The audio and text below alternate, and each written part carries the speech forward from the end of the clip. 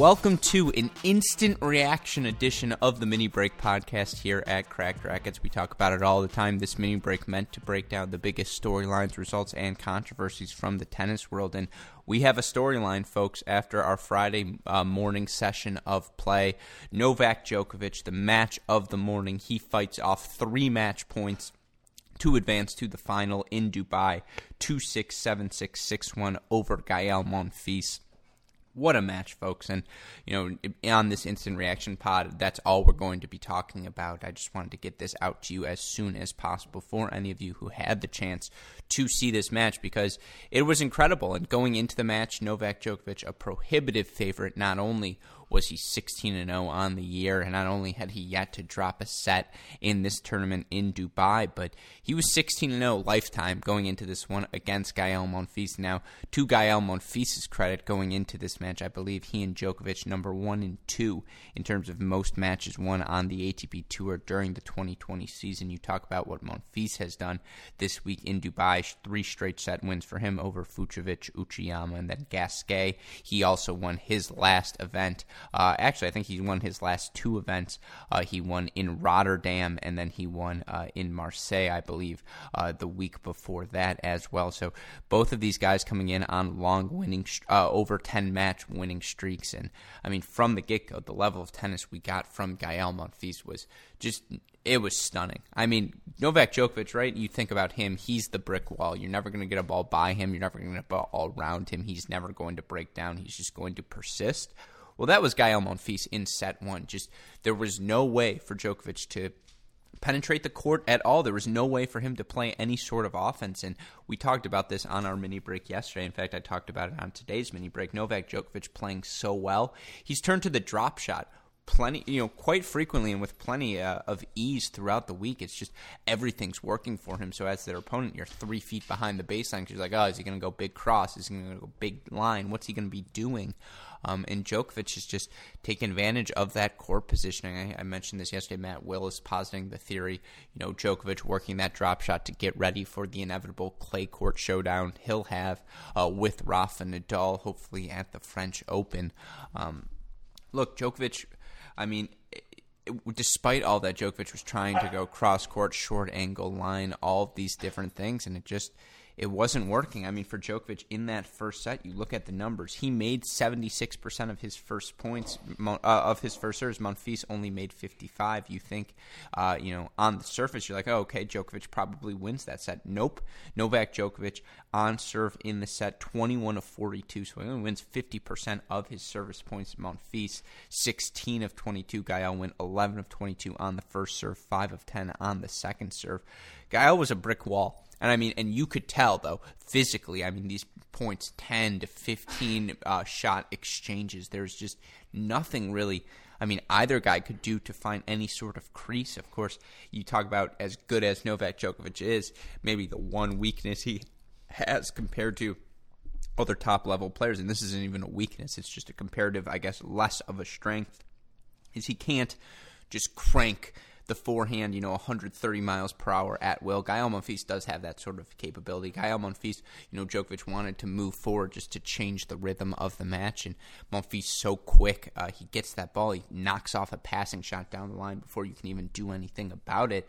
It was just the perfect set for Gael Monfils in set 1, and then, set 2 started, and Gael Monfils had I believe he served for the match, up 5-4 in that second set. I don't remember if that was... No, I think Djokovic served first in that second set. I don't remember if there was a break of serve. I know Djokovic certainly had... Oh, in fact, there wasn't. It was the other way, excuse me. Djokovic had, I think, was 3 or 4 set points in that 5-6 service game for Gael Monfils. I mean, Djokovic undoubtedly stepped up his level, kept making first serves, kept that at a 76% clip. Won 55% of those points, 60% of his second serve points. But Djokovic went into brick wall mode. He was like, okay, we're just going to make this a match of who can extend it more physically, who can win the 20 to 25 ball rallies that him and Monfils were playing with actual, somewhat frequency. And you never bet against Novak Djokovic in those situations. Djokovic earning himself 4 set points in that 6-5 game. Monfils coming up with a couple of big first serves, a serve and volley, just a big +1 on some of those points. Excuse me. He was really good. And For him, it was the points on first serve when he could get a +1 ball, when he could take control of the point. I mean, that made all of the difference in the world. And, Djokovic, with his backhand, you never want to go cross-court with it. But Monfils is one of those guys with the gumption to do that, with the sort of confidence to go down the line with his backhand to keep Djokovic off rhythm. And, you give Monfils enough time on a forehand, he can crank it down the line, as he did a couple of instances in this match. And then we got to the breaker, and it felt like going into that tiebreak, Novak Djokovic had all of the momentum, and then all of a sudden, Gael Monfils goes up a mini break 5-2, and then, beyond that 5-2, the way things stood, Djokovic split his service points.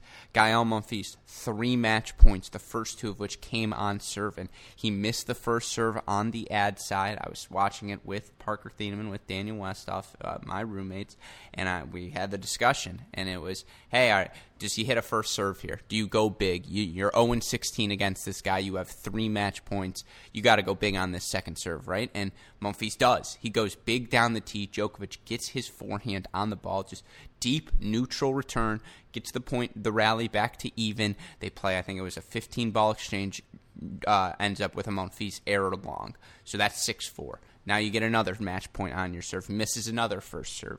Second serve wasn't as adventurous. Still to the Djokovic forehand, which is always the play. Got into that body. Another long exchange. Another unforced error from Gael Monfils. And I will say this. Undoubtedly, he got tight. I mean, he was playing big in the moments before that to earn the match point at up 4-3 mini break with Djokovic serving. I think he actually broke both points, I guess, 4-6-3 because it was 4-3 at that point. Djokovic and him playing this little backhand exchange. Djokovic gets stretched all the way out, just manages to barely get his hands on the ball. Gael has time to sit on a backhand and just opened up beautifully down the line for a backhand to take the 5-3 lead there. That sort of shot, once he got to match point, he just wasn't going after it. And the unforced errors he produced, they were more, tight. They were more neutral ball rally errors than him going for anything crazy or going for a winner to put Djokovic away. He played not to lose in those moments. And Djokovic, who I think I saw this stat from Bastian Fashan. I apologize if I butchered his name.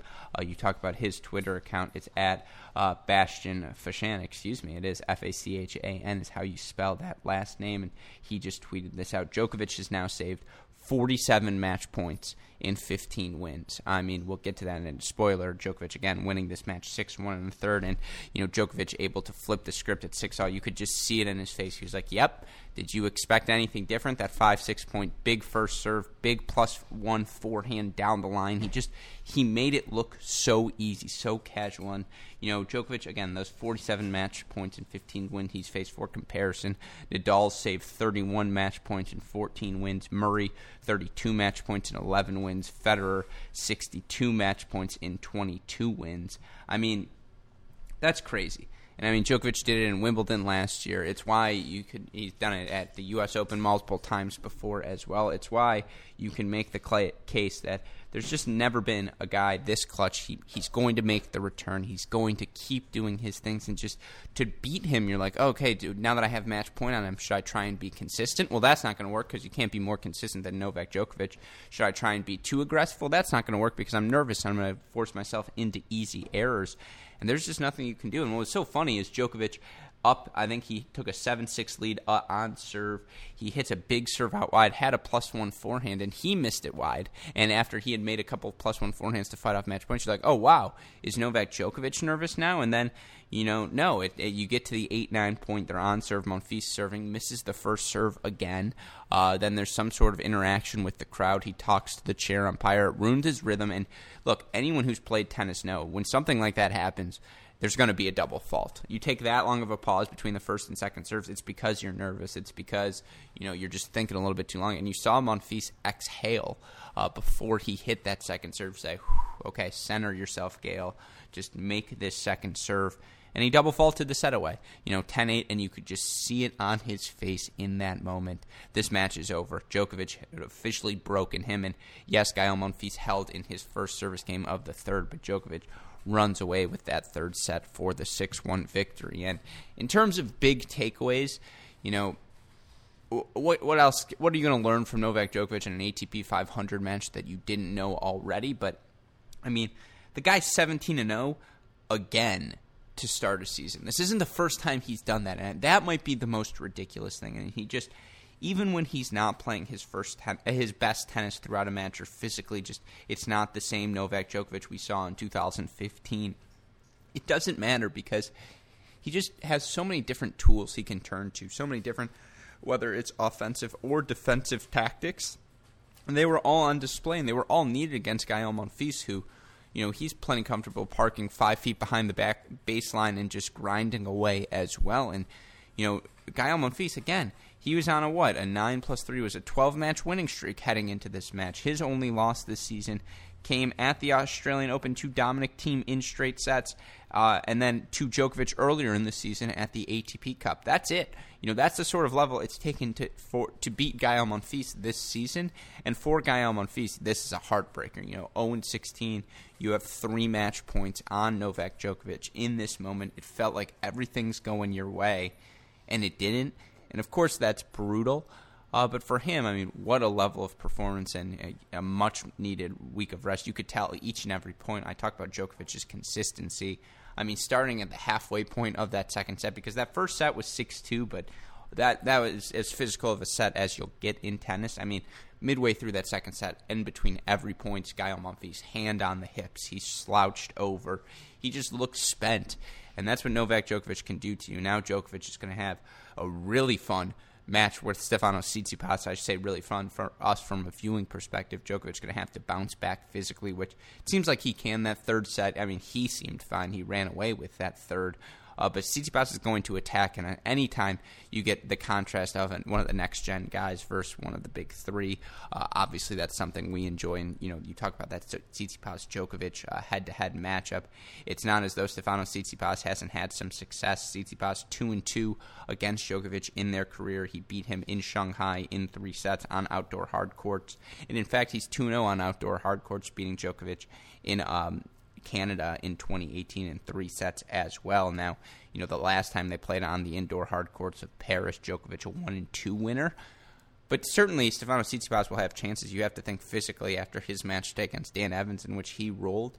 He's definitely the more comfortable, probably, or physically will be the more recovered of the two players. But special performance from Novak Djokovic. And again, Djokovic is what right now? I think he's age 32, maybe 33. At this point, and the 32-year-old it's just ridiculous. I know Nadal, 33, and he did this last year as well, but it's just crazy to see these guys continue this level of play this late into their careers. And of course, I should say right now in the live rankings, feels worth noting, as of this moment, Djokovic number 1, Nadal number 2, Dominic Thiem right now is sitting at number 3 in the live rankings. That is not something I expected.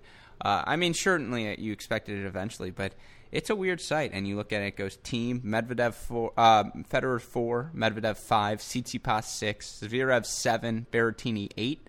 The next gen's here, folks. It's happening. It's in front of our eyes. And look, Tsitsipas, if he manages to knock off Djokovic tomorrow, he's not going to jump to number 5 in the rankings, but it's no surprise to see these guys continue to nip at the heels of Djokovic, and it's really fun that we're going to get a big 3 next-gen matchup. But that's the instant reaction. It was an incredible match, and if that's the level of play we're going to get all weekend, it should be another really fun level of tennis to listen to those weekend mini break podcasts. You're going to have to subscribe to our Patreon, and now that's if you want to listen to it in podcast form. The good news is for you listeners out there, you want to listen to it for free, you can go find it on YouTube, on our YouTube channel at Cracked Rackets.